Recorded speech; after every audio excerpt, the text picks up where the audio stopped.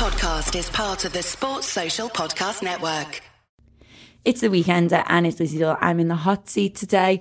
Coming up later in the show, we've got Nathan Powell who's talking about his new play, The Spine. We've got Ty Hughes from The Athletic. He's going to talk to us about his last few pieces, particularly a really, really good one on Liverpool players and religion, obviously off the back of that video with Firmino and Alisson getting baptised in Firmino's swimming pool. But it's really, really interesting. So that's still to come. And we've got Rory Smith who's going to be speaking to Neil on whether the fact the league is weaker than ever because Liverpool are absolutely flying. But before we've got all that, we are going to touch on last night's game, and in the room I've got Mike Kearney, I've got Claire Brookfield, and I've got Ian Salmon. Mike, I'm going to start with you. It was a really tough game last night. I know as Liverpool fans we sort of anticipated it beforehand, but did you think it was actually harder than you thought in the first place? I thought we'd just be better, and that's probably because of what's gone before. Nothing against Wolves or nothing like that. It was definitely a tougher game than I expected, although if it makes any sense, I knew it would be one of our toughest remaining games. I just didn't think it would be as tough as it was. Some of our players had off nights, but managed to turn it round. They're weird.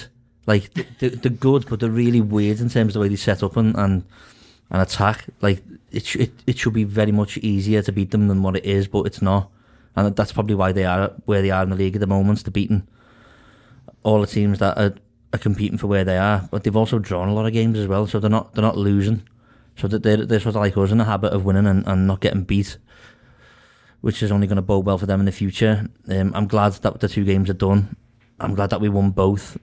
I knew we'd get through. I never thought we'd lose, but at some point last night I was thinking, you know what, I might take a point here because it'd be just done out the way, and we don't have to cope with any more of this. But you know, we just kept going, and I've got the goal. Look, that goal killed Wolves. There was a few minutes left, but I never felt scared at all that we were going to concede and drop to 2 points. We were brilliant all night, and I thought Henderson, for me, as well as Alisson, who kept us in the games at points. Yeah, it was brilliant. Some fantastic saves, but Henderson, for me, just kept everyone's level and made everyone and forced everyone to get to his level, and got us through. Ian, the first half was a bit mad, wasn't it? Obviously, we get the goal, Henderson on the set piece. Mane goes off injured. Takumi Minamino comes on for his debut in the league. The shape looked quite decent first half, I'd say, for Liverpool. It didn't look necessarily in the first half that Wolves were too much on top of us. We looked in control. But then obviously it all sort of changed at half time when Wolves come back out and Liverpool changed their shape as well. So what were your thoughts going into half time when we were 1-0 up? Going into half time, it was, as you said, a bit of a weird game because there's a point where one of the panel, I think it might have been Peter Crouch, said it's a really good game of football. And I was looking at it going, are you sure? Because I don't think it is, you know. I'm really not sure there's a game of football going on here. Because the pace seemed to drop. After we scored, we seemed to kind of retreat into ourselves, and a lot of that was because Wolves clearly weren't just going to lie down, let's walk over them. But I think I'm going to contradict myself. For about 10 minutes after we score, we don't drop, because for about 10 minutes after we score, it looks like we could get 4 or 5, and we look like we're going to score with every attack that we put in, and then we don't, and then we drop off, and then Wolves start to look like a stronger team, and obviously it looks like a half-time. Klopp's read the way Wolves are playing, seen what impact they're having. Obviously, we've lost Mane, and it was one of those games that makes you realise, as stupid and obvious as this is going to sound, how much football is about teamwork and partnerships, because you realise that the effect of Mane in front of Robbo makes Robbo better than Robbo. Yeah. Well, not better than Robbo is, but it gives Robbo licence to be the player he can be. And when you move Minamino over to that side, then he hasn't got that protection. So moving at the beginning of the second half to what looked like a very orthodox 4-4-2 with Oxlade-Chamberlain down the left, still didn't give Robbo that protection, especially when you're playing against a guy who's ridiculous, basically built like Shaqiri, but runs like Sadio Mane. And people just, even our best players bounce off him. The guy's incredible. And playing at the top of his game, we've known about him for a couple of years, but he is playing at the top of his game. And we didn't feel in control, but we didn't feel out of control. So it didn't feel like Wolves ever actually controlled the game, but it felt like they were always a threat. And at 1-1, I don't think we could have complained if Wolves had got a second, because there were periods there where they could have easily got a second. I don't think we could have complained too much if we'd lost the game. And we couldn't have complained with the draw. But at the same time, we deserved to win, which is the weird season we're having, because we're finding, well, weird season, it's a glorious season. We're finding ways to win every single time we have to. And obviously Bobby's goal is a moment of genius. And no one's talking about what Salah does to set that goal up. But that nobody in the media has mentioned Salah this moment, because Salah apparently had an absolutely appalling game. But he dribbles through about 15 players. He's dancing around the edge of the area. The ball bounced off a Wolves player to Henderson to set up Bobby. But Salah's involvement in that makes that whole scenario happen. So it is the ball before the ball is important there. And, to revisit what Mike said, Jordan Henderson at the moment is playing as probably the most complete midfielder in the game. He's doing absolutely everything, and he's doing it at the highest level. He's not just having his best season. For me, he's having one of the great seasons for any footballer, because of how he's actually influencing the team, how he's influencing the game, every single game, how he's dragging everybody with him.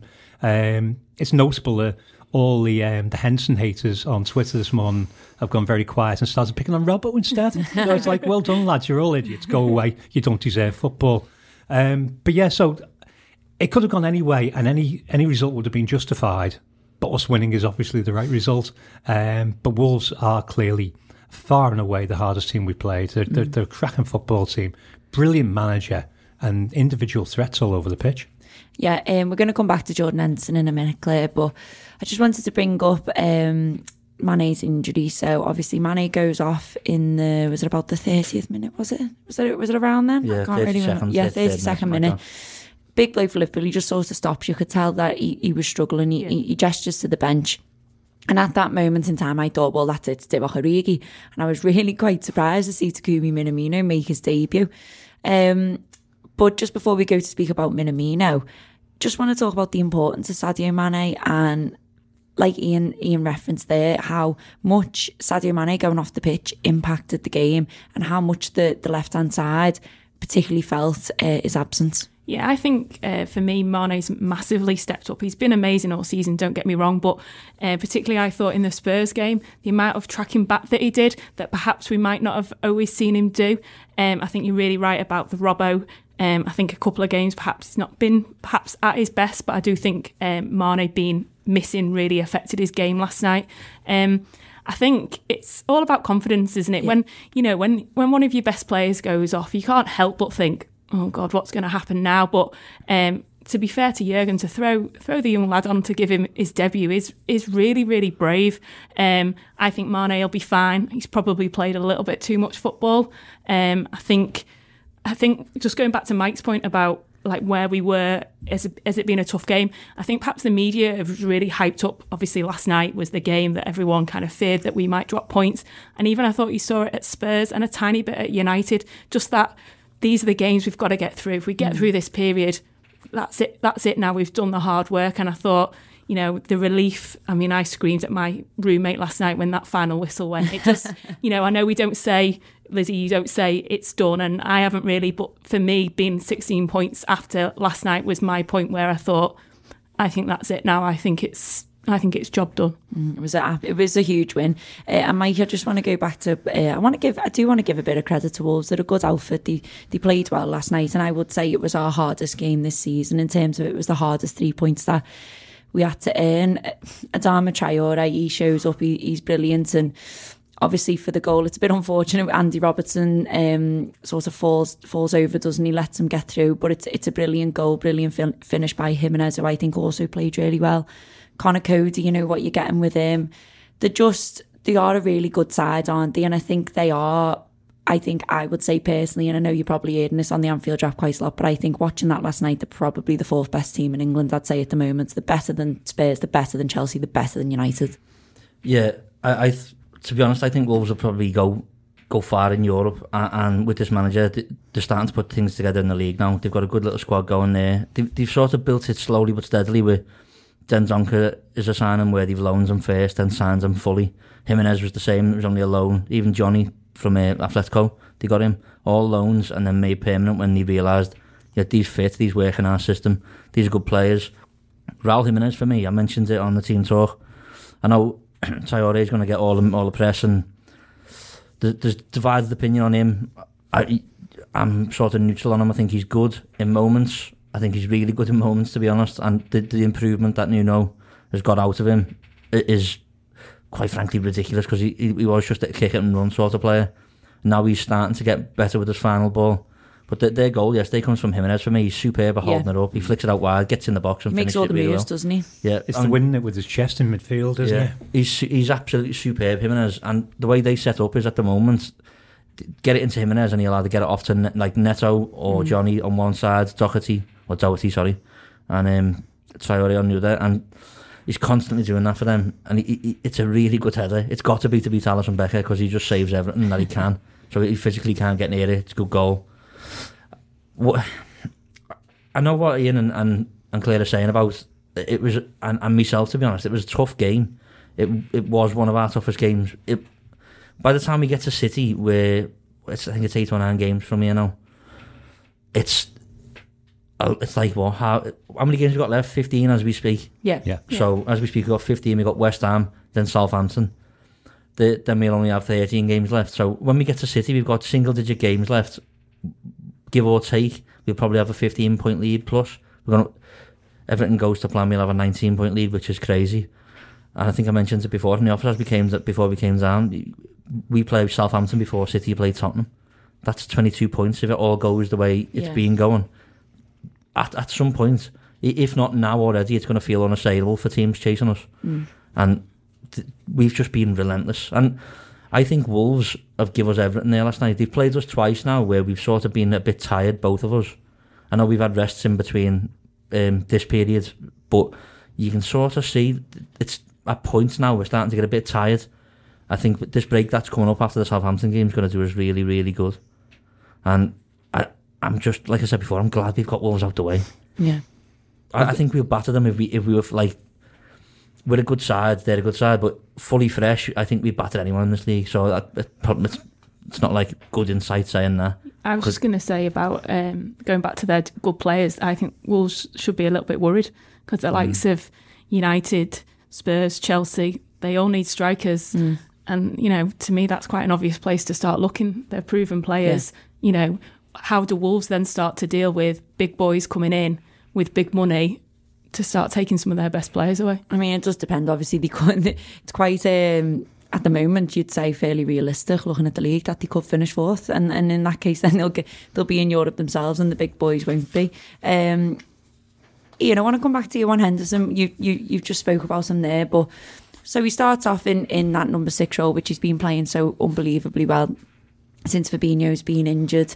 And then we see the introduction of Fabinho come on I think it was about on 70, and we see Henderson get pushed a bit further forward. And just when you think Jordan Henderson's been performing at his highest level, all of a sudden he steps it up even more when he gets pushed further forward, and he gets the assist for the goal as well.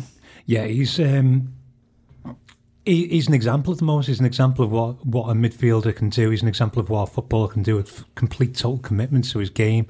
It's always been talked about. I worked with a lad a few years ago. At the time, Andy Carroll came to the club, who knew Kevin Nolan and thereby knew Andy Carroll. And the talk from inside was that Henderson is the perfect professional.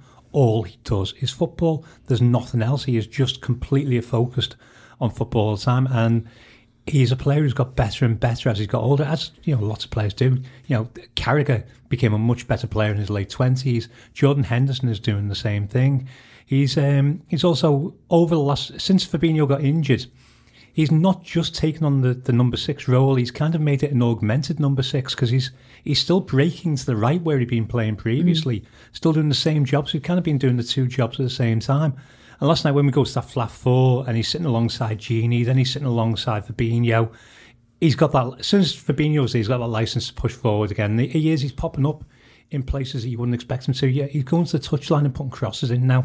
which I don't think had happened at any point in his career. But for him to come out last night, to score the first headed goal he's ever scored in his entire career, even if it was technically his shoulder. But then that little pass, because it's only a little pass for Firmino, but it's so the right pass. It's as crucial a pass as Matip's was in the Champions League final. It's just that little touch going, that's the ball you want. He's in and around, he's anticipating it, isn't he? I think Liverpool were like wasps last night. It just felt like they were always there, they were always trying to press. And Jordan Henderson was the perfect example of that. And do you think now, especially in this run of form, he's as integral to this team and to that midfield as Virgil van Dijk and Alisson Becker? Yes, completely. I was thinking this because I was listening to the Pink in the car on the way in, and I think he's as integral to this team. And it's the first time I've thought this, but at this moment, people are going to shoot me down in flames. But at this moment, he's as integral to this team, and he's having as much of an influence on this team as Gerrard did. And he's doing the same leading by example captain's role as Gerrard did through his career. He's grown into that player that people thought he could never ever be. He's absolutely vital. It's easy to ignore how vital Henderson has been in the past, because Rodgers was very open about it in 13-14. We don't win the league not because of Gerrard's slip, but because of Henderson's red card. Yeah. And if Henderson's available for the last 3 games, we win the league. Because if the slip happens, he's there covering it, and it wouldn't matter. So he's always been influential. He's always given everything to the club. He's always been one of our most underrated. I think the way it's looking at the moment, that there's a real groundswell that seems to be growing. Of certainly him being at least shortlisted for Player of the Year. You would imagine if you're a pro, the votes going round about now, don't they? So the pros are voting for PFA Player of the Year around about now. You would imagine he's in with a hell of a show for it, because if you're a professional footballer and you're looking at it, you're going, I know what that lad's doing, and I would love to be playing alongside that lad because he's doing everything for the team. So you think he's got a good shout to that. The writers will probably go for De Bruyne, let's be honest, because they like the class and the sizzle, and he is a fantastic footballer. But Henderson deserves one of those awards, and Henderson, I think, is at this moment, our most important player. I don't think many people will argue with you. Claire, just want to touch on Firmino as well. We've got to talk about Bobby. He doesn't like scoring at Anfield. He's not scored at Anfield this season. But he's banging them in for fun away from home. So that's his 10th away goal this season, and he's had 5 in his last 4. I mean, there was a period where a couple of people were talking about Firmino, whether he was doing enough, whether he was popping up with the right amount of goals. Just say Paul Senior. No, I mean, do you know what? Looking back, it's a bit of a fair comment. They are the front 3, and they should all be scoring goals. And there was a period where he wasn't, but now he's popping up and he's scoring the important ones. I mean, we're looking at Spurs and we're looking at that last night. I mean, we're talking about Henderson being integral, but I tell you what, our front 3, Bobby, Firmino at the minute, unbelievable. For me, I think when you watch our front 3, because everyone says they are amazing, and they are, and you expect them all to be banging in goals all the time, and it just seems to go in like waves. It'll be a couple of weeks Mane, then Salah, then Bobby. But to me, when you say about Henderson being important in that front 3, I think Bobby is the main man. He may not get the goals, but he does so much hard work that no one seems to give him credit for in the press. Some of the tricks that he did against United, I mean, he just embarrassed them, didn't he? Yeah. But and to, for that goal to be chalked off seemed criminal to me, because it was such a wonder strike. And yeah, he seems to be the man when we need him under pressure. And perhaps sometimes where Salah misses some of them easy goals against United, that one should have been dead set. Bobby is just so cool and calm under pressure. I mean, I thought that was an amazing strike last night. It was a brilliant finish. The footwork to know to put it in that top corner. I think he's the one that gives Mane and Salah the licence to thrill. And I don't think some of the other teams have got wise that he probably is the one that ticks our front 3 over, and that's why he gets so much time on the ball. I mean, I wish we had all the time in the world, but the thing is, like, you're looking at Salah, who everyone said didn't have his best game last night, but he comes up with the important touch, you know, for the Firmino goal. Firmino under pressure as well. He seems like he can just deal with any situation. And just before we wrap up, I've just got one or two more things I have to, I feel like I could go on about all of them. This is the thing, it must be like this each week. But Mike, we do have to talk about Alisson. I think we've got to give a shout out to the keeper. I mean, makes that unbelievable save at 1-1, doesn't he? And he's cool, calm and composed. There was some times where he does that Alisson thing where he makes it look like it's a little bit nerving you where the ground. Like, you hear all the Wolves fans going, oh, and all the Liverpool fans like, sound like the reason he's doing this is because he's proven to us and everyone else, listen, I'm the best keeper in the world and I know it, there's nothing to worry about. But I mean, it seems like he's getting better every game, if that's even possible. There was a point in that game yesterday where we're all flapping a bit because it's 1-1 and we're under a bit of pressure, and then Gomez lays it back to Alisson and you think, oh, what's happening here? And then Alisson just rolls it to Van Dijk, who's in the box, and they all have like a little triangle. Yeah. And then he passes it out and everyone goes, oh, we're calm again now. Like, and he's probably just sitting there going, I don't know what you all use divvies, I think, in there. I'm absolutely calm. I'll roll this ball out, we'll get on the break. And the fact that we can use him as a player in them situations, as well as him being the world's best goalkeeper, because he is. Look, there's been times where De Gea has been the world's best goalkeeper. You know, Casillas at Real Madrid. There's lots of goalkeepers who've been really good for a long period of time. Alisson Becker now, he's come in and he's just, him and Van Dijk, as well as Robertson and Trent, have sort of turned our defence into a real proper solid unit now. And the goalkeeper, as everyone's referenced and is the most obvious point to make, has been the biggest change, I think, because, you know, we had a season with that defence in front of Karius and or Mignolet, and everyone could just see that was the last thing that we had to change for it to really make a difference. I didn't expect it to be as big a difference as it was, but, you know, the scouting department obviously know what they're doing, and he's come in. He makes everything look dead easy. I don't think I've ever seen a save off him where you see the Hayes off Henderson against the United, and you go back, you watch that back and think, oh, he's just got his fingers to that, what a save. Well, if Alisson's making that save, he probably palms it like full palm, not fingertips, or even like just catches it, because that's all he seems to do. Well, you know that one last night, that save I'm talking about, I honestly thought it'd come off the crossbar, because you could hear the noise of it hitting him so hard. I thought that's got to be off the post. Sorry, not the crossbar, off the post. It was off Alisson. Oh, the one that gets him in the grid? The strong save. Oh no, the one where he said, and that's full hand. Yeah, I thought it honestly thought it come off the post because of the noise. It was an unbelievable save. I'd love to know his spatial. I reckon he could drive a car with his eyes closed because his spatial awareness, like his spatial awareness and positioning, he's just always there. I tell you what, if there was anyone I trusted to drive a car with their eyes closed, it would be Alisson or Van Dijk. I tell you that. Just before we wrap up, I'm going to throw this one out to you, and I'll start with you, Ian, and I want to just throw it out to you and see what you think. So we talk about it each week. We're talking about it twice a week. Like, I want to just say, what does this mean for the league now? I mean, we're 16 points clear with a game in hand. Our last 6 games.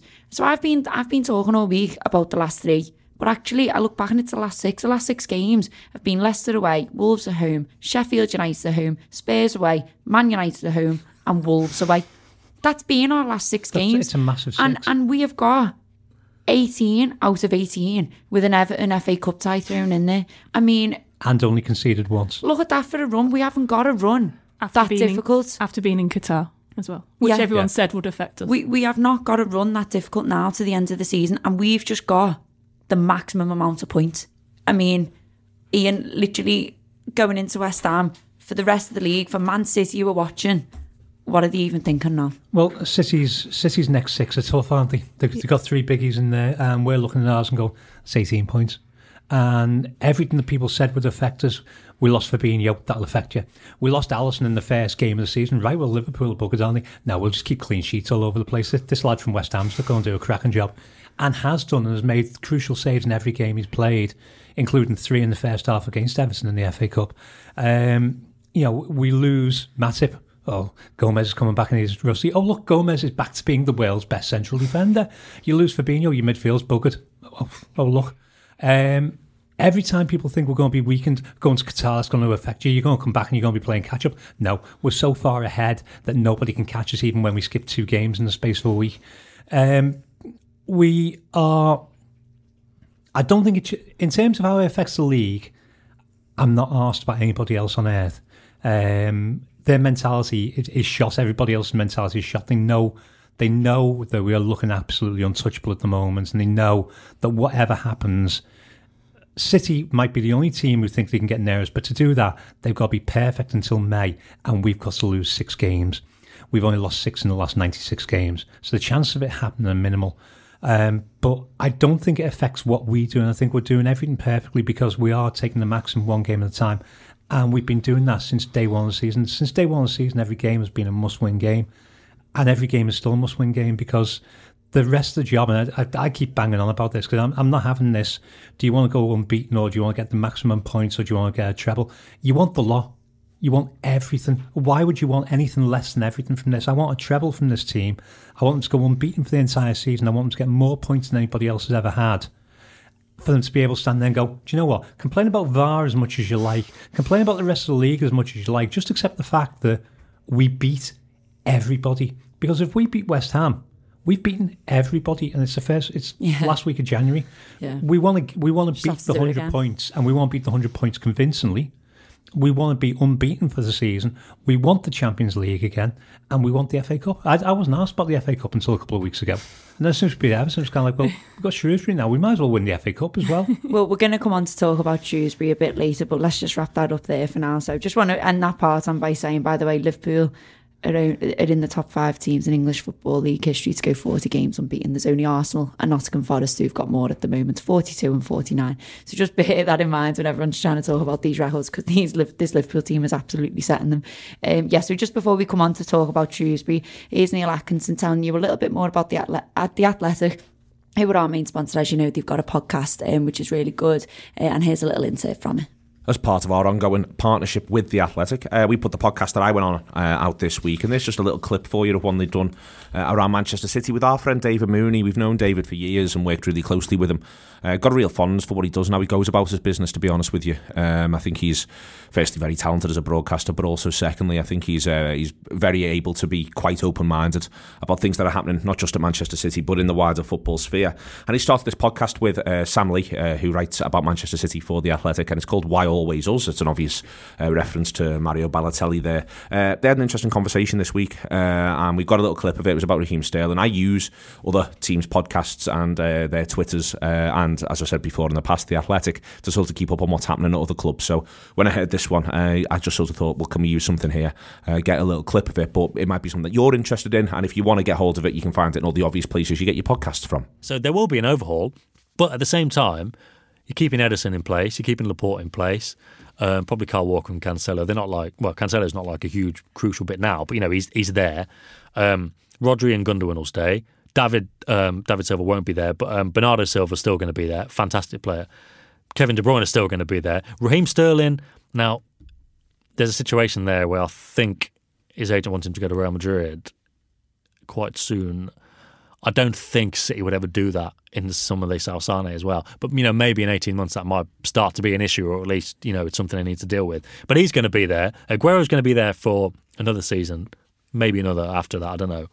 See, I would have said Gabriel Jesus would be there, but they're having that kind of a bit of a wobble on that. It's not 1995 when Ferguson got rid of all these great established players and brought in kids.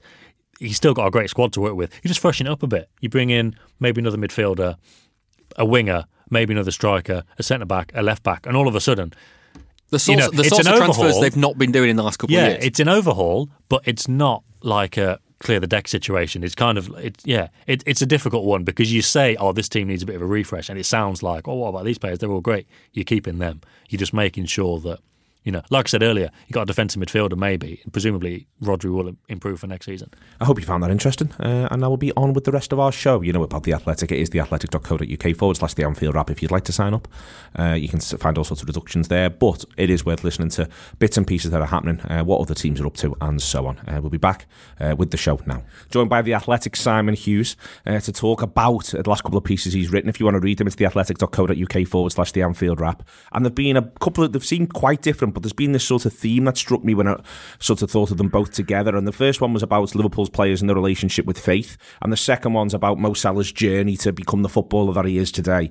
But one of the things that sort of hit me when I read them, Si, is that there's this strange celebrity around Liverpool's players that's quite an unorthodox one, and the extent to which they actually, in a way that, when I think about sort of a lot of great sides who've ended up having a form of celebrity about them, they've all felt quite similar. You know, the United players, the class of '92 stuff, the Spice Boys, if you want to go all the way back to that, all of this sort of thing. It's always felt like there's quite straightforward sort of lines and types, whereas Liverpool's players are actually hugely disparate. Yeah, I go along with that. I mean, it was quite interesting yesterday because I wasn't at Melwood for the press conference, but Klopp spoke a little bit about Alisson and, you know, his influence, and I think that the line was something along the lines of, you know, that at 18, not too many people thought that highly of him. You know, that he wasn't certainly not being spoken of as like sort of one of the world's most expensive goalkeepers 6-7 years down the line. He wasn't the most obvious sort of goalkeeper to become the national team number one. And I think that sort of ties in with a lot of the players at Liverpool, really. You wouldn't have necessarily coupled them all together. You know, I think Salah's slightly a different situation because a lot of people in Egypt sort of knew how talented he was. But he made some pretty determined decisions, you know, early on in his life, really, you know, which goes against what a lot of people, young players, I guess, in Europe make. I mean, he sort of took his own route and took risks on his own future by selecting a slightly more challenging route. I guess, you know, he could have gone to some of the bigger clubs in Egypt, but decided not to.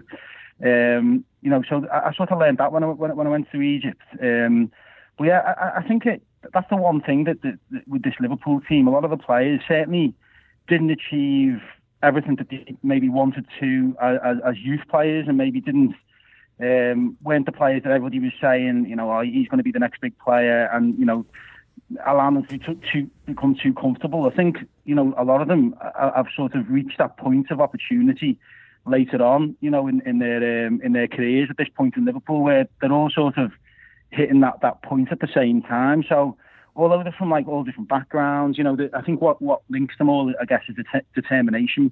And it's quite clear, as you said. I mean, Salah has got a vastly different background to somebody like Alisson Becker, but they're both pretty, you know, they've got a religious conscience, both of them.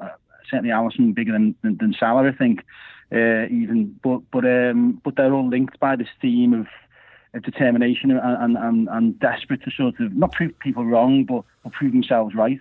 Is there within that sort of that collective, when you sort of talk about the fact that they're all disparate journeys, but with these things in common? Is there a feeling that's been something which Liverpool have actually, if I say looked for, it maybe frames it the wrong way, but a personality type that Liverpool have looked for, that you know, and that you can even to an extent almost link against someone who seems completely different again in terms of nationality, in terms of even lifestyle, and that he has the at least the, you know, the theory of the pop star partner, Alex Oxlade-Chamberlain, who's had to overcome a fair bit of Arsenal, a fair bit of grief at Arsenal, a fair bit of barracking from the Arsenal supporters, question marks over his injury record. You know, do you think they're looking for that stuff that links them when they're looking to recruit? I think so. Yeah, I think they're definitely looking for players who are looking to.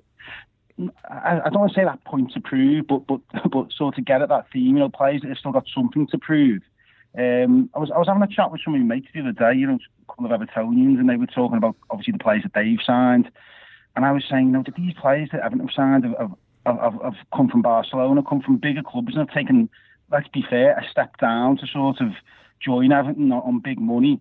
Whereas if you look at like Liverpool, the signing players in the same calibre that Chelsea did when they obviously had a lot of money. They didn't go out and sign necessarily at the beginning the biggest stars. They signed a lot of players like Drogba and Cech who were desperate to make that next step in the career, who'd obviously had a little bit of success, but had room to progress. And I think that's definitely a theme that Liverpool look for. I know when Jurgen Klopp spoke to Alisson Becker when he met him, you know, that he had a discussion about his faith, not like a serious one, just to know a little bit more about how he felt about life and religion and everything else. And I think Klopp likes that sort of thing because he's a man of faith himself.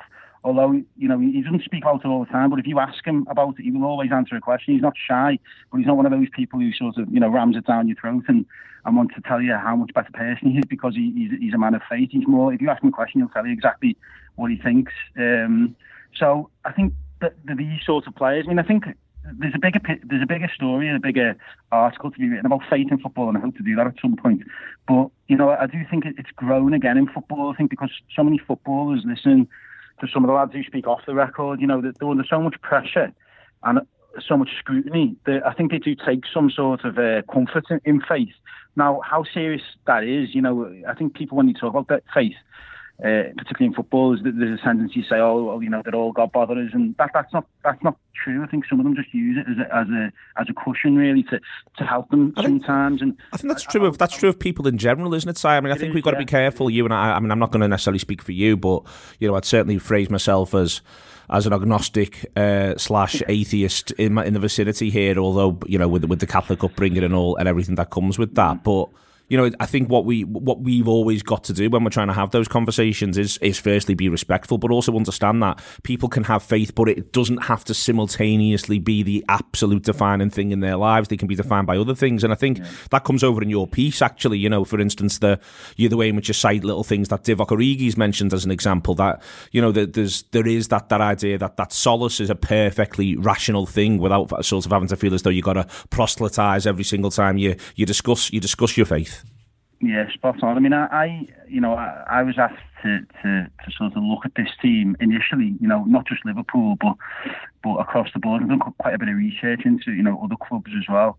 And I think they asked me because I am the same as you. I don't have any religious faith. I was brought up Catholic, but I would say I'm an atheist now. And I think it's important to look at things a bit more coldly and dispassionately rather than there is a tendency for people. I was conscious when I was writing it, it's quite dramatic when you go to Alison Becker's church. There's lots of singing and dancing and everything else. And for somebody who is not used to that, and I'm certainly not used to it, it's quite overwhelming, really. And you can form either a negative or a positive opinion, or you can just accept it for what it is, and that helps him through his life without it being an overbearing factor on everybody else's. I think he uses, it seems to me that he uses faith as sort of, a guide rather than trying to push it onto everybody else.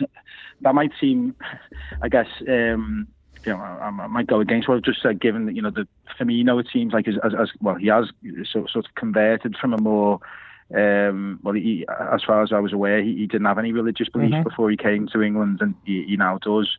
But I think that's part of the wider theme in the piece that obviously in Brazil a lot of footballers are switching to evangelical churches because they feel that a lot of poor people in poor areas feel that the Catholic Church hasn't done a great deal for them over a number of years, and it just gives them that bit of life that helps them through some darker periods. Now, Alison Becker, from a relatively sort of what would be described as, I guess, the rising middle class of Brazil. I think he sort of was attracted to it for different reasons, but it's definitely had an impact on the Liverpool team, because he's such a calming presence as everybody sees on the football pitch, and seems a big personality off the pitch as well, Si, and certainly from the conversations you've had, he's very, very good around Melwood and all of that sort of stuff, and good with all the other players. Yeah, I think. You see him on the pitch. That's how he is off the pitch. And I think there was a little story in the piece about sort of Dejan Lovren, as we know, can get quite wound up both on the pitch and off the pitch. And I think he's got a few maybe self-worth issues, really, Lovren, about sort of how he's valued by other people. And I was told that last season, that Alisson just went over to him and said, "Look, we all love you.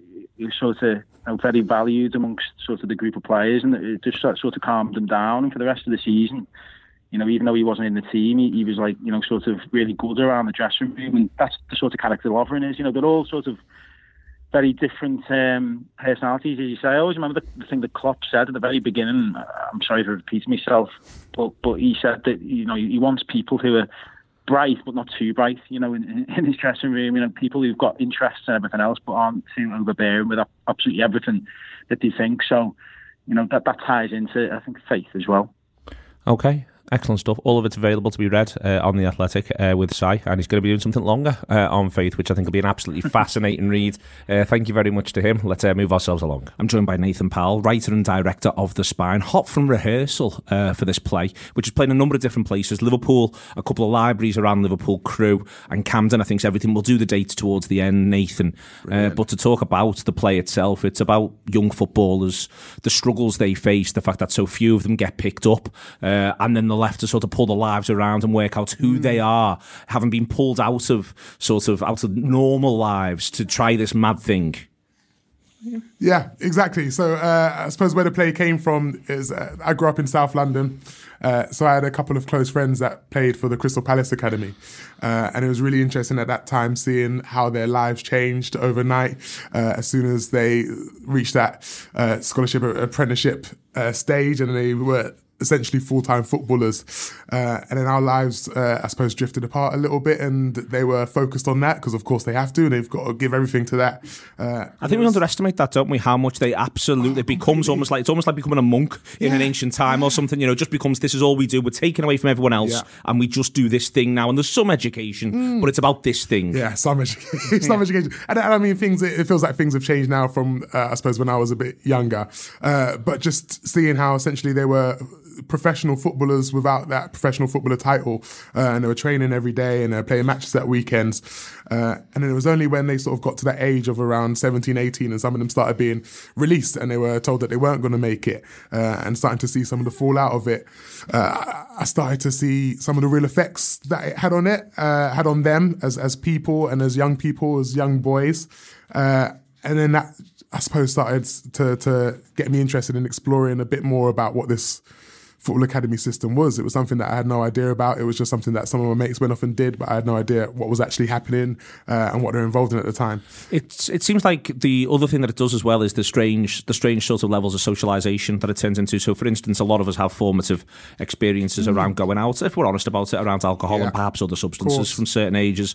That, I'm not saying that doesn't happen, but it doesn't happen in a it's even more transgressive. Yeah. It's a different level of transgression. There's there's then sort of your relationships with women, the company completely. That you keep, these profound impacts that we do to these young men. Yeah, and we explore some of that stuff in the play as well. So there's discussion about what that relationship with women looks like when you're starting to the system, and a lot of the people I interviewed during the process sort of were talking to me about how they got their sexual education from the changing room, and those times when they might have been called up to go and train with the first team or something, and there's a bunch of grown men in the room talking about their exploits on the weekend, and this is where these young impressionable minds are getting some of their sexual education, and some of their ideas and views and thoughts about life are being formed in this small, super hyper masculine space with a bunch of guys that have sort of sometimes lived in this sort of bubble wrapped life, I suppose, and it feels so separate from the real world. The process of writing is really interesting because I think some people sort of have quite a casual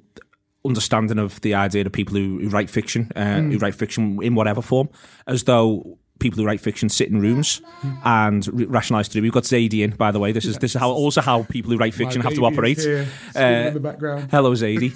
This is also how people who write fiction have to operate, but also that you don't just sit in rooms and have ideas and then just pull it all from the air. It's the idea that you're going to go out, you've got to go through the process of interviewing people. Then when you're in rehearsal, the play is a live thing, and you're working with actors right now, and the play isn't just written and they just read your words. You workshop stuff, you're working stuff out.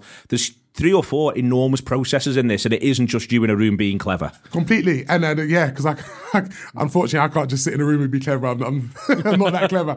Yeah, so when I first started thinking about what the show was going to be, I didn't know what form it was going to take or what were the stories that I wanted to tell. So it felt really important that I started by just interviewing people and asking questions, people that had anything to do with the game. So I spoke to some ex-players, I spoke to some coaches, I spoke to some parents of some of the boys that played. That's a really interesting story. I spoke to people like Kick It Out and had long conversations with them about the work that they're doing in the game. And all of these stories, everyone had a different story to tell about the game, and it just felt so important that some of these stories were told, and the form that it's taken now, I feel like encapsulates a lot of that stuff. And now you're workshopping it with the actors, and that's a new phase of life. Yeah, completely. So we've gone through two sort of research and development processes. So we first did one just looking at the story and what story it was that we want to tell, and got some actors in the space just to try stuff out for us.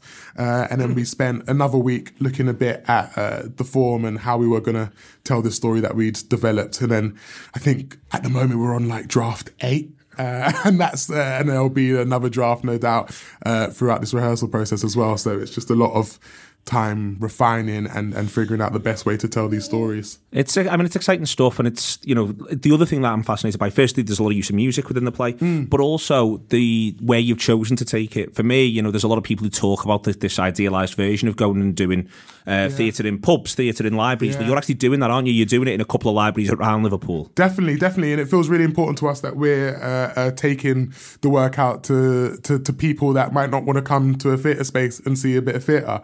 And I suppose there's like something a little bit cheeky and tricksy about pumping it full of music and football and kind of tricking people to go and see it. You're transgressing in some way, aren't you? Yeah, exactly. It's like, come and see some football and some music. And there's this amazing piece of theatre that it's all packaged in. So just doing our best to really show people that the theatre is a place where stories can be told by everyone and anyone. And it's a place that everyone is welcome and should be accessing. I mean, we pay for it. All the work that we do is subsidised money, so it's for everyone, and everyone should have that opportunity to access it. You've come up originally from London to 20 Stories High, which based out of Toxteth, does lots and lots of fantastic work. To be honest with you, there's a couple of really good creative directors there. It's a really sort of vibrant thing going on at 20 Stories High. There's a lot. There's not just what you're working on. There's a lot of work going on all the time. Yeah, exactly. So our bread and butter is working with young people. That's what we do. We make work with young people, and we make work for young people. So we run a weekly youth theatre. And we've got an amazing group of people that we're working with at the moment, the most generous and wonderful young people that we're working with to create a new show. So that will be on in the summer. It's really exciting. It's the first time that we've commissioned a writer to come and make a piece of work for our youth theatre. So we're working with Luke Barnes to create our next youth theatre show. And then there's a series of other outreach work that we do across the city and in Toxteth. And we're also in development for a new show which is all about touch and what touch means. So it's busy. It's a busy programme. It is busy. If you want to see what they're up to, it's 20, the number 20, storieshigh.org.uk to see everything that's going on there, and maybe even get involved. Or if you know someone who might want to get involved, feel free to jump in. This play that you're bringing out now, I've mentioned it's in a couple of libraries, but it's also at the Unity Theatre in Liverpool City Centre. It's going down to London. It's in Crewe. Do you want to give us all the dates, the specifics? Definitely. So we open at the Unity Theatre, and we play the Unity Theatre from the 13th to the 15th of February. So if you've got nothing better to do on Valentine's night, come and join us and watch some football.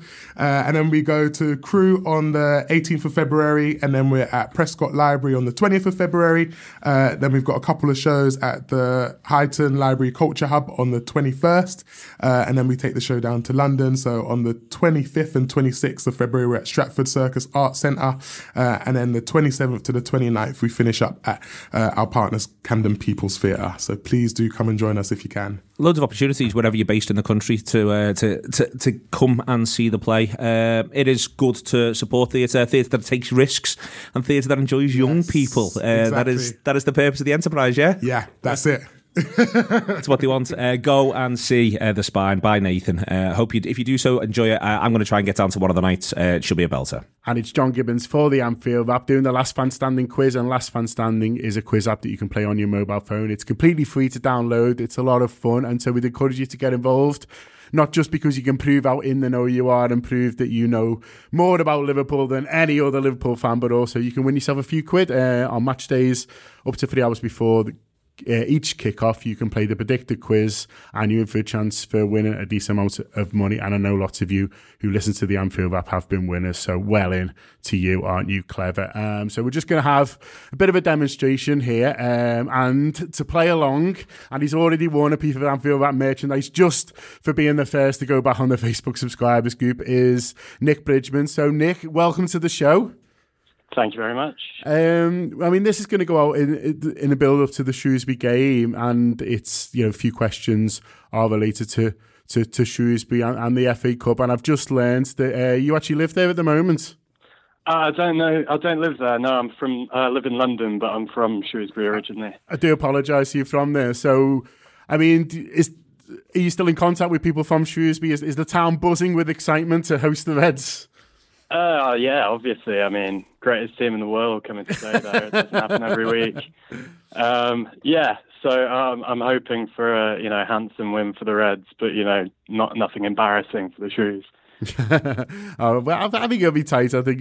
But obviously we're all hoping Liverpool kind of go through. But so we'll play the quiz now. How it works is you stay in until you get one wrong. So it is the last man standing format that we sort of copy on this. So stay until you get one wrong, Nick. So hopefully start with an easy one, unless you were blind drunk at the weekend and you've got no recollection. But who scored Liverpool's first goal against Man United at the weekend on Sunday? Was it Mo Salah or Virgil van Dijk?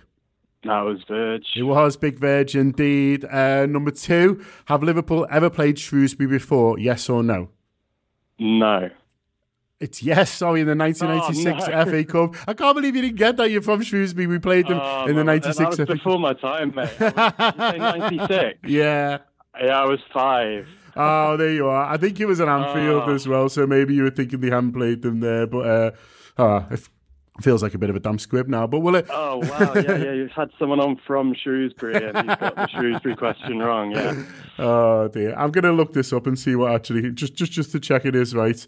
1996, Shrewsbury versus Liverpool. So Shrewsbury were at home. It was in the 4th round of the FA Cup. So yeah, so I can't even say it wasn't correct. I did try for you, but I mean, how would you approach the FA Cup this season? Because obviously Liverpool feel like they've got sort of bigger fish to fry. There's the league campaign which is going so well, and obviously the Champions League, which we'd love to go deep in again. What's your sort of views on the FA Cup and sort of what sort of teams he should play and how we should approach it? I mean, obviously, I want to win everything that we're in this season, but I kind of feel like he needs to stay loyal to the players that beat the Ev. Give Curtis another game. But I feel like anyone will get the job done at the moment with just apart from obviously the Villa game in the League Cup. Just every team Jurgen puts out this season just finds a way to win. Yeah. So yeah, that's stay loyal to the boys. I agree with you, and I think he will. I think he'll pick a sort of similar-ish team, albeit with a few back from injury, that played against Everton and of course beat Everton as well. But thanks a lot for Nick for joining in. Shame you only got one. I don't think that's trouble in the leaderboard too much, to be honest with you. But you got involved. You'll get some Anfield Wrap merch in the post, and I hope you enjoy the game at the weekend. A pleasure to be joined by the New York Times' own Rory Smith to talk about the, I would say, myth knocking around that the league is in some way weaker this season than it ever has been for generations, because Liverpool appear to be at the top of it by a million miles. I mean, that's one version of events. I don't quite understand how people talking their own football team down makes them feel better about Liverpool's success, but maybe we'll get into that as well. Rory, to me, this is something which is basically, when people are saying the league's weaker than ever, what they actually mean is I support Tottenham, Chelsea, Manchester United, Arsenal, possibly Everton, and I think we might be weaker than ever, and I'm very annoyed Liverpool are top.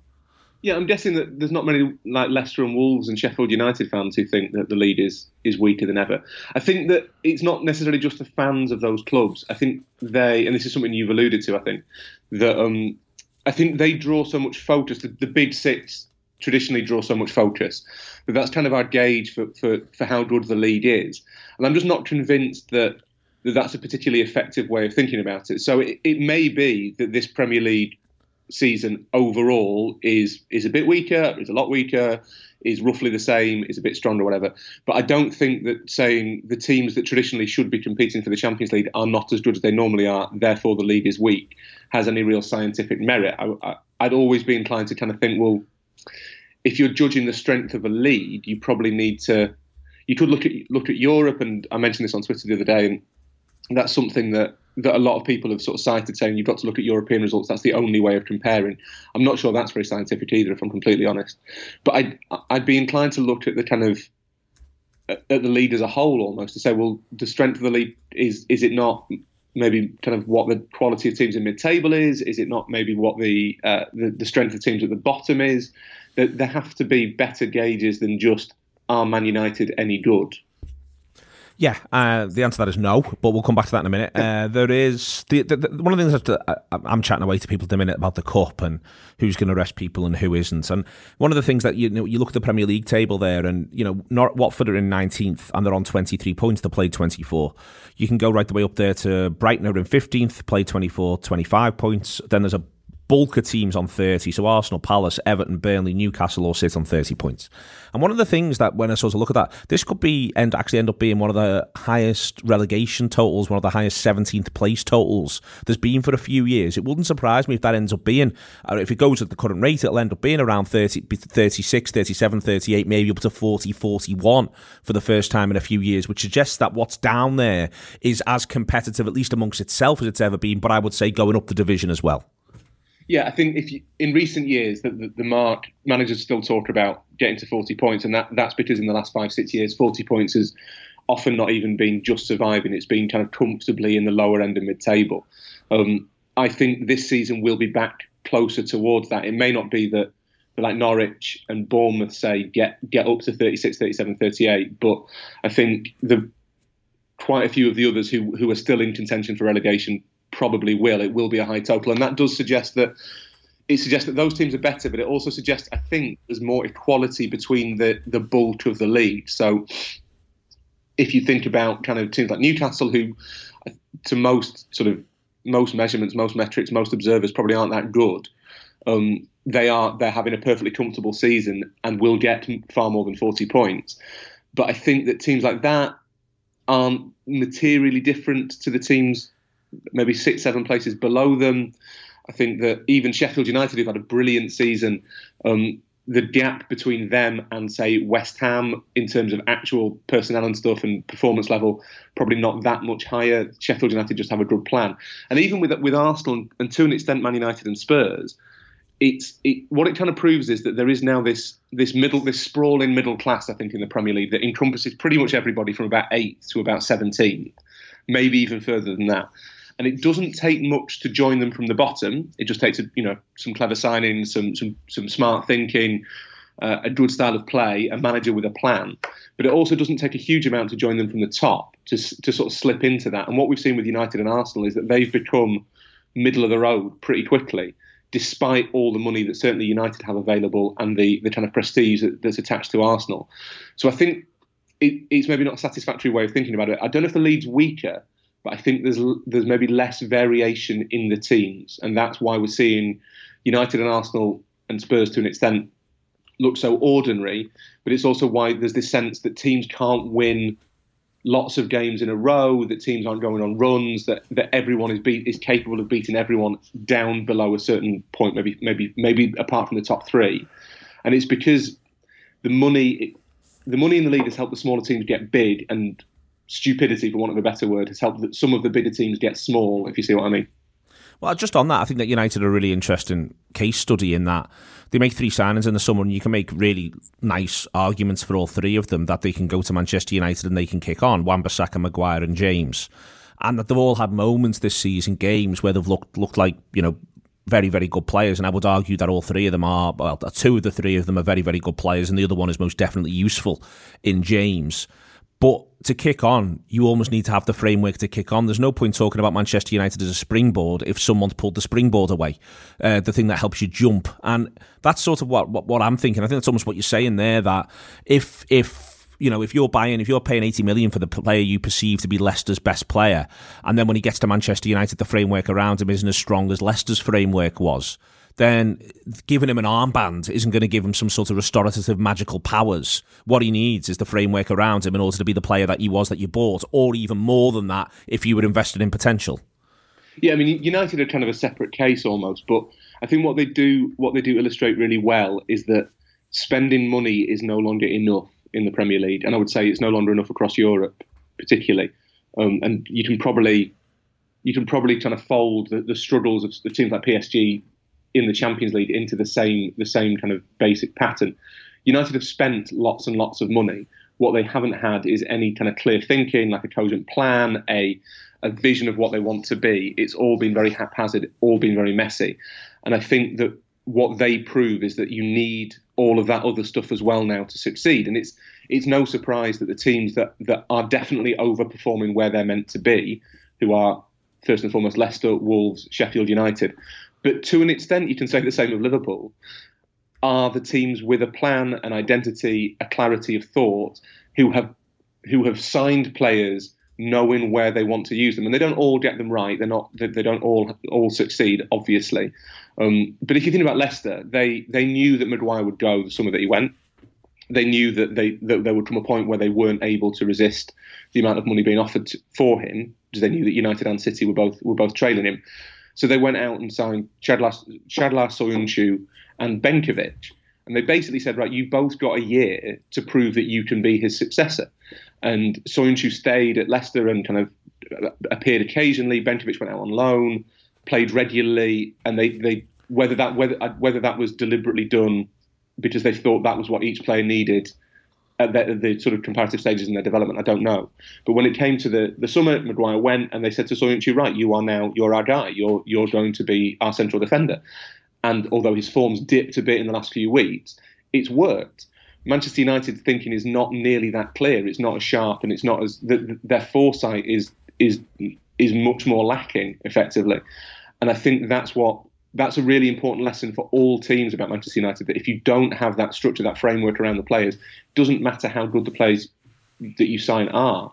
And to be honest, you go through that United squad, and I know we've all got accustomed to sort of laughing at them, but their players are mostly pretty good. They're not elite players. Obviously, they're not as good as the Man United team in 2008 or the 30 treble team. They're not one of the great Premier League teams, but they're all internationals. They're all talented. They've got a lot of talented young players. They've got a lot of experience. Someone like Nemanja Matic has become this figure of fun. Nemanja Matic is a really experienced elite central midfielder. He might be a bit slow, but he's not like a clown. He's a Premier League title winner on, I think, more than one occasion. Yeah.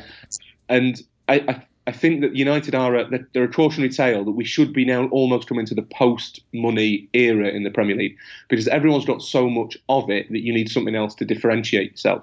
And that's definitely a factor in terms of making the league look like it is. Because all of these teams have got loads of money. You have to be good now, to hit that standard of good, you have to do something clever with it.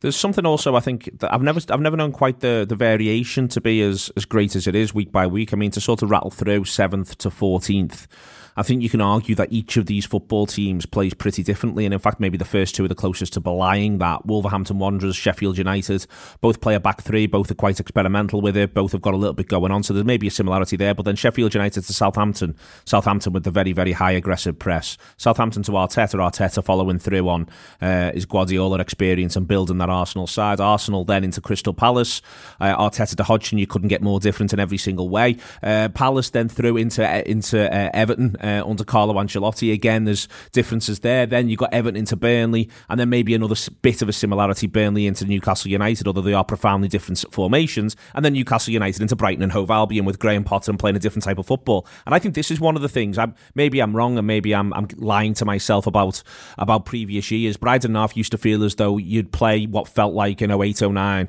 the same Premier League sides every single week, where maybe the left winger would be better than last week's left winger, but everyone's broadly speaking playing a variation on 4-2-3-1, and some have got better players in some areas, some have got better players in the others, but that's just what you're dealing with every single time you step onto the pitch.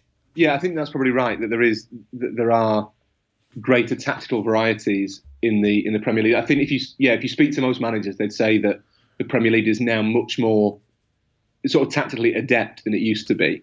And as you say, you are facing different challenges, and that might be why results are so inconsistent, because different formations, different approaches, different systems will fare better against different approaches, different formations, different systems than they will against others. So it might be that the back three that Sheffield United play is much more effective against certain types of teams than it is against other types of teams. Although I realise, as I say, that Sheffield United is quite poor examples. They've been pretty effective against basically everybody. So Wolves will be able to get Adama Traore into better positions certain weeks than they are in other weeks, and that comes at a cost of consistency. There's the one thing that's really struck me is how inconsistent everybody is. So you get to the stage where Southampton, who about 6 weeks ago were going to be relegated, could now probably get a Europa League place. If they keep their form up, there's half a chance they finish in the top 6. Chelsea. Can we just have a lovely chat, by the way, about Southampton's next run of league games? I mean, I know this is almost off the point in a sense, but Southampton are at home are away at Liverpool, and by the way, I think they'll give Liverpool a proper game. Then they are at home to Burnley, at home to Villa, away at West Ham, at home to Newcastle, away at Norwich, and then at home to Arsenal, and that takes us through to the 21st of March. Now, you're saying, all I'm saying is that if Southampton limit their ambitions at 6th, they're doing it wrong for me. Do you think they can go higher? I think they can go higher. I mean, Chelsea, as you tweeted humorously last night, haven't won a game since August. United have just got done at home to Burnley and were dire in the process. Tottenham cannot put any degree of a run together. Maybe Wolves can, but they've got the Europa League distraction as well. Now, I'm not saying they will. I'm just saying that if Southampton keep playing as they're playing and literally keep the process up, keep the standards up, it wouldn't surprise you if out of those 7 games I've just named, Southampton get more than 15 points. Yeah, I mean, I think, I agree with you completely that Southampton will certainly give Liverpool a game. It depends. I think that probably depends on how brave Hasenhüttl is with the high press at Anfield. I think that's the one query. Do you go toe-to-toe with Liverpool at Anfield? Or do you have to change because sort of out of respect for the opponent? But beyond that, there's no reason why they can't get 15 points out of those games, not a shadow of a doubt.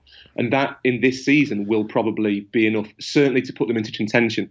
The one team that I do think could put a run together are Spurs, just because they have that underlying quality. Chelsea is still very young, they're very inconsistent. If you look at the number of games that people like Mason Mount have played in his first ever Premier League season, he is going to be burnt out, I would say, by the middle of March. Not a chance he makes it through the rest of the season at the level he started at. Arsenal, I think, are resigned to an extent to being up and down. United, not resigned to it, but also up and down. Solskjaer's got this ability to get results when he really needs them, but you can always be pretty sure that once he's done that, he will lose away at Watford. So it would be Spurs that I'd look at as the potential team that could find that consistency. But I've got a sneaky suspicion that Wolves could do it, to be perfectly honest. That obviously after Thursday night, they've played Liverpool twice, they've played City twice. I don't think there's any reason for them to fear any other team in the league. The one thing that makes you think they might hit a wall at some point is the number of games they've played, and certainly within the Wolves camp, I think there's a degree of kind of awareness that there's teams below them that have greater resources to go on that sort of run than Wolves have. If they can add 2 or 3 more bodies over the next sort of 10 days of the transfer window, maybe they are as good as any of the traditional elite, without a shadow of a doubt, with the exceptions of Liverpool and Man City. So I don't see why they can't finish top 4. Southampton, it's probably a bit of an ask, but that run of fixtures after Anfield certainly makes you think they can. There's no reason for them not to be thinking we can get 5th, 6th, 7th pretty easily. So quickly, we're surmising that this is the league is the league as it is. It's very difficult to judge, but broadly speaking, it's a strong league this season. It just maybe not be one that for instance hugely interests certain types of journalists and TV coverage. Well, I think as we both said, and I think we both agree, which always makes for great content. The fact that those other 4 of the big 6 are bad colours the way we think about the league, without a shadow of a doubt. I think it's probably not a classic Premier League. I think if you look back in the round, you'd probably say those years when there was an established top 4 was when the Premier League itself was strongest, because those 4 were all good. It's now a little bit more up and down. Someone on Twitter again made the point that if you look at the quality of coaches, you've gone from kind of Klopp, Guardiola, Pochettino, Mourinho, Emery, although his name is now Mud, of course, but an established European coach, and Sarri. You've now got Lampard, Solskjaer, and Arteta in 3 of those jobs, and who are kind of learning on the job. That's unusual.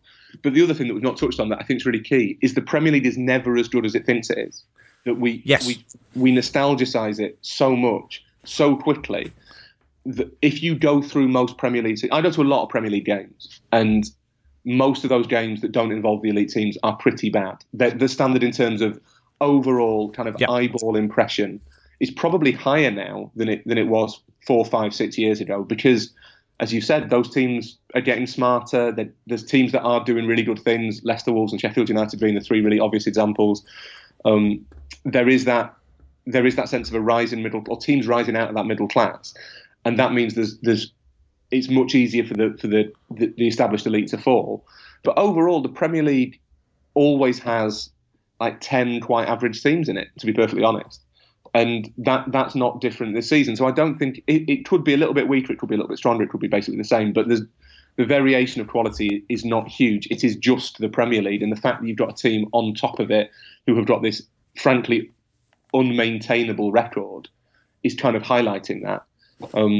But whether the quality is any sort of distinctly lower further down, I don't think that's true. I think we're being tricked by the fact that 4 of the teams we think should be good basically aren't.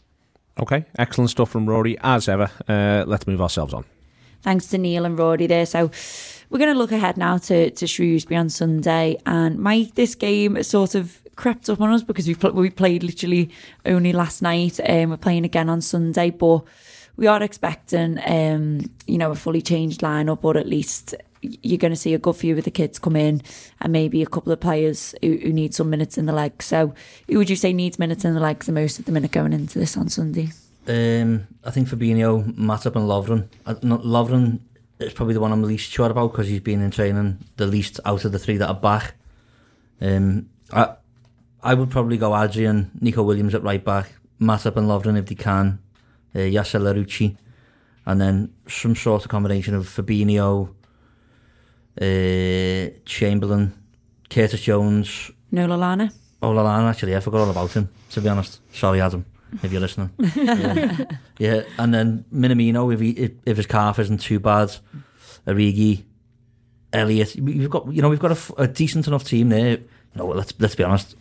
Seems a bit tight on Chiravella, that, doesn't it? Yeah, it does. Yeah. Yeah. The cheery fella, forgot all about him. The cheery fella. To be honest, actually, I think now you mentioned Chiravella, I think he will play. I just think Fabinho's had minutes off the bench twice now, a little bit against United and last night as we record. So he'll probably get an hour or so just for fitness. Definitely needs some minutes, doesn't he? Yeah, he definitely needs the minutes. I think if he gets an hour or so Sunday after playing 20 minutes last night, and then he'll get a good half an hour again off the bench maybe against West Ham, if not another hour start, because it's a few 4 days in it after Sunday. The injuries are the main fellas that you need the minutes in. Yeah. Minamino got a good 50-60 minutes last night at the time as well. Origi, you probably want Origi to stay sharp just in case. So apart from them, I really want to see Curtis Jones get some more minutes as well, because I want to start getting him off the bench in the Premier League games because I want him to get a medal. He deserves one. Yeah, he does. I mean, Claire, how bothered are you about this tie on Sunday? Because I feel like my mind has changed the more I think about it, especially with how well Liverpool are doing in the league. And if Liverpool keep winning at the rate they're winning it and could win the league fairly early, I want to make sure that we're making the most of all these competitions. For once, we seem like we've got, on paper, a nice little draw. It's about time, do you know what I mean? We had that boss game with Everton. We had the moment with Curtis Jones. These kids have played well. They've done well in the League Cup for us as well. We had the 5-5. Are you excited for this game on Sunday? Because I think I am. I'm looking forward to seeing this other Liverpool side play. Yeah, I am really looking forward to seeing them play. And I think really with the FA Cup, we seem to have been given a bit of a short straw the last few seasons. We've gone out really, really early when we could have used our kids and used our squad to see how far we've gone. The Everton result, massive. And yeah, I think, like Ian said, win it all. I mean, this is one of those trophies we've not won for so long, and I want it. But for me in team selection, I'd give them all a go that played against Everton. Bar, obviously, we haven't got the defender. He's gone back to Stuttgart. Oh yeah, so either Matip or Lovren. But they did really well that game, and I think they deserve all of them to at least start. And yes, Fabinho needs minutes, I agree, and maybe Shaqiri as well. No one's mentioned him, but them lads deserve to at least be on that starting sheet for me. And when I was here last time, I said, obviously, want to win it all, would love to go unbeaten, but I think if we do well in the FA Cup, get further in the Champions League, win it before the end of the season, then these kids can beat definitely the bottom half of that Premier League. So that's when Curtis Jones, I think, gets his chance. So you're saying there, then, would you say that you wouldn't want Fabinho to start then because you'd rather see the same team in terms of loyalty, or would you prioritise Fabinho getting minutes in his legs for the sort of run-in for the season? Personally, I can see why you want minutes in his legs, but my opinion, I'd bring him on off the bench. He's been on twice, hasn't he? It's a quick succession game to turn around, so I'd have him on the bench and I'd bring him on and I'd start with the midfield that started against Everton. He might also get centre half, you know. It's a good shout, actually. Just because Phillips is not there anymore, Claire do Matip and Fabinho. Yeah, Claire just reminded me of Phillips not existing for the sole purpose too many games to destroy too Everton, many players, like morale. So Fabinho might actually get a centre half. That's not a bad shout. I didn't even think about that because Lovren is only just back in training. He might not even be fit enough yet. So it might be Matip and Fabinho, actually. That'd be quite interesting. Ian, what's your take on it? On the FA Cup as well. So, I mean, like I've just said, I'm quite excited. I think we've grown a little bit of I don't want to say soft spot because there are players, but these young lads feel just as much as part of the first team. We talk about them as fondly. We're just excited to watch them, as well as the first team. And it's another opportunity for them to go quite far. I mean, you're not expecting them to go through this round, aren't you? Then all of a sudden, they're in the fifth round of the FA Cup. Well, if the draw opens up the way City's draw for the FA Cup has opened up the last 2 years, then these lads could go to the final. And I would still trust them to do the job completely.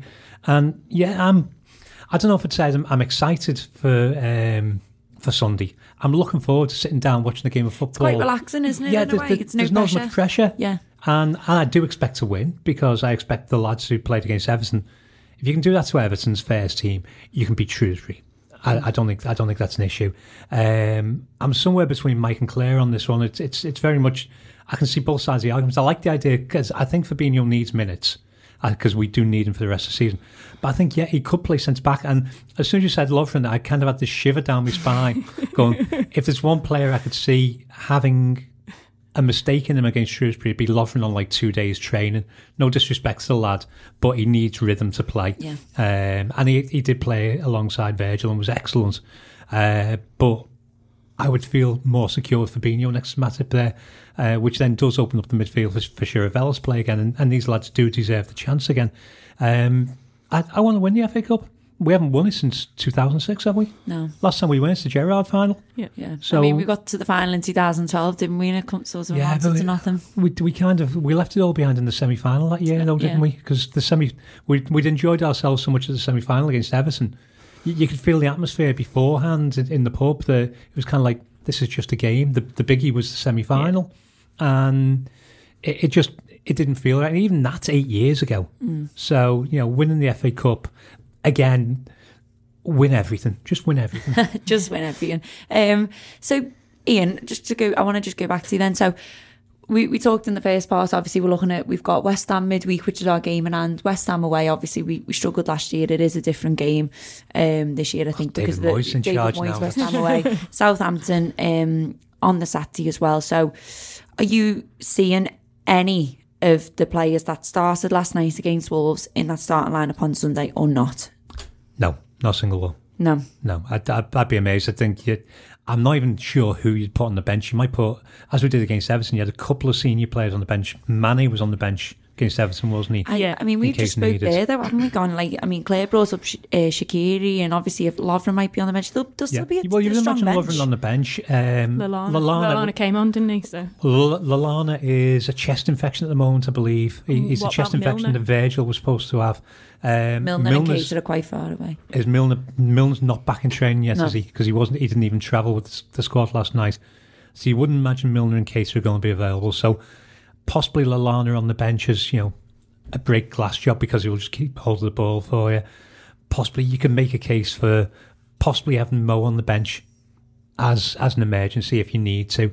But other than that, I don't know who else. Sometimes it's just someone I think sitting there is a bit of a threat. A bit of a threat to go, have you seen who's sat there just in case we need him? I mean, it will show how seriously Jurgen Klopp will be taking it if he does put one of those players on the bench. I'm saying because for me, I think we're bringing up names there like Pedro Chirivella. If he doesn't start, he's going to be on the bench.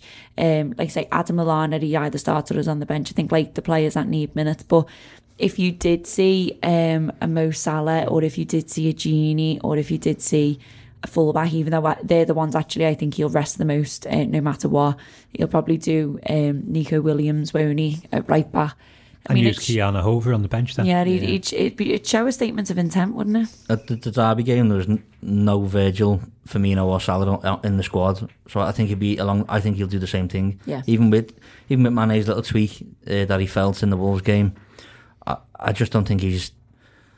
I think he's right. I think these lads deserve to get the game.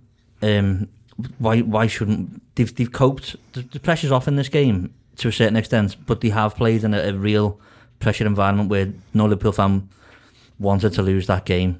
Obviously, you don't want to lose any game, but the Derby at home, when your rivals haven't won there for 20 years, and we put the kids out, and everyone's head goes a little bit like, oh, what's going on there? And then we go and all have that game, and they learn a lot from that game. This one now, you can say, well, right, the cameras were on you, you're on the telly at that Everton game, so yeah, your performance was up where it needs to be. Go to Shrewsbury away, where they're going to be get right into you. Go and do the same again, because this is what you need to do now to further your progression at Liverpool. So I'm all right with them going and leaving the likes of Salah, Firmino and Van Dijk at home. Get your feet up, have a nice little day off, because we've got a big game on Wednesday. Yeah, I mean, I'm just looking at Shrewsbury. Obviously, League One, 16th in League One. No win in the last 5 league games, 1 win in the last 7. Couple of draws, lost. 5-2-3, play a bit compact. They should have enough to overcome them, I think. And I think you've sort of talked me round now to the kids playing and having just a couple more of the senior ones who are on the fringe, if you want to call that, on the bench. Because not only is he preparing for West Ham midweek, he's got to keep some of them fresh, because no doubt he'll probably rotate for Southampton as well. Southampton's a tough game, They're really in good form. Danny Ings. Danny Ings is you know what, I'm really pleased with Danny Ings, but if he dares even go anywhere near our goal, I will not be pleased for him anymore. Look, I know we've got a massive cushion, and I know it's all going really well for us at the moment, but I'm happy enough to go and see that team of kids with the likes of maybe Matip and Fabinho getting minutes. I'm happy for them to go and take their chance on Sunday. I say it's a bit of a tight turnaround, West Ham to Southampton, but then we've got a break. So I think Jürgen will be saying I think he's been saying it all along, but I think he's definitely getting loud with the message now. Just get through this week. You've had your Wolves game, so they probably already know. They're not have a few days off. Get your feet up on Sunday, back in on Monday for training. Big game against West Ham and Southampton. Then they're off. And I think Jürgen has actually given them this time off, and in between the two games, not going anywhere, are we? So we're not going anywhere. I think that's probably because we've had such an intense season. We've seen in the past people have days off and respond to it really well, and there also is the possibility of the replay. But that again, if that does happen, I think that'll be a similar team that we're going to see on Sunday. You've also got to think it's been mentioned very quietly a couple of times this week. We're currently in pre-season again as well.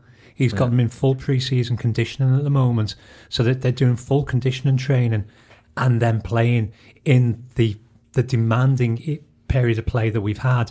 So this week off is going to be a fully toned, fully trained, fully fit team having a week off to come back completely fresh as well. So the actual time of this is brilliant. So we can go, okay, no warm weather training. This is just, you are now, you've been pre-seasoned again, which he's done in the middle of each season, as long as he's been here. And he's got the team absolutely ticking over. I think also we get to the point where post the Shrewsbury game, within this run of 6 games, there is the chance to rotate 1 or 2 players per game. So you could see the likes of Jones get a game. You could see Nico Williams get a game at right back to put Trent down onto the bench just to give him a rest. So we've got the full conditioning, we've got the full pre-season, and we don't necessarily have to use every single player that we've used every single game for the foreseeable couple of months until the City game. Yeah, listen, we always say enjoy this Liverpool side, but enjoy the one that's going to play on Sunday as well. It'll be probably the same sort of feeling going into the Everton game. It'll just be fairly relaxed, I imagine, for a lot of fans, and there's a side there that were just as desperate to win as the main 11, and that's being your weekender. I just want to say that for the weekend's game against Shrewsbury, we are doing the hot mic commentary again, so it's going to be John Gibbons and Jay McKenna in the hot seat for this one, so I'll be producing using it. And it's a good laugh. You should get onto Hot Mic. So if you go onto their website, hotmic.io, you can download the app and you have to put an invite code in. So your invite code is Anfield Rap, not the Anfield Rap, but Anfield Rap, all one word. And to be brutally honest, the reason we do that is because that's how we get paid and that's how they know that we are sending people to their app, basically. And it helps us. It's really great.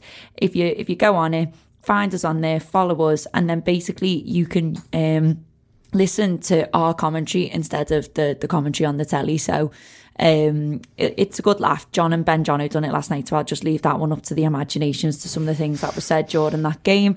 It's really easy. There's loads of instructions on the app how to do it, but all you've got to do basically is turn your telly up, press the sync button, and then your phone does all the magic for you, and then you get an alternative commentary and you get to listen to us being a bit silly but loving the Reds as well at the same time.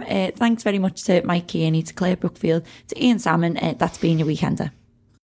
Sports Social Podcast Network.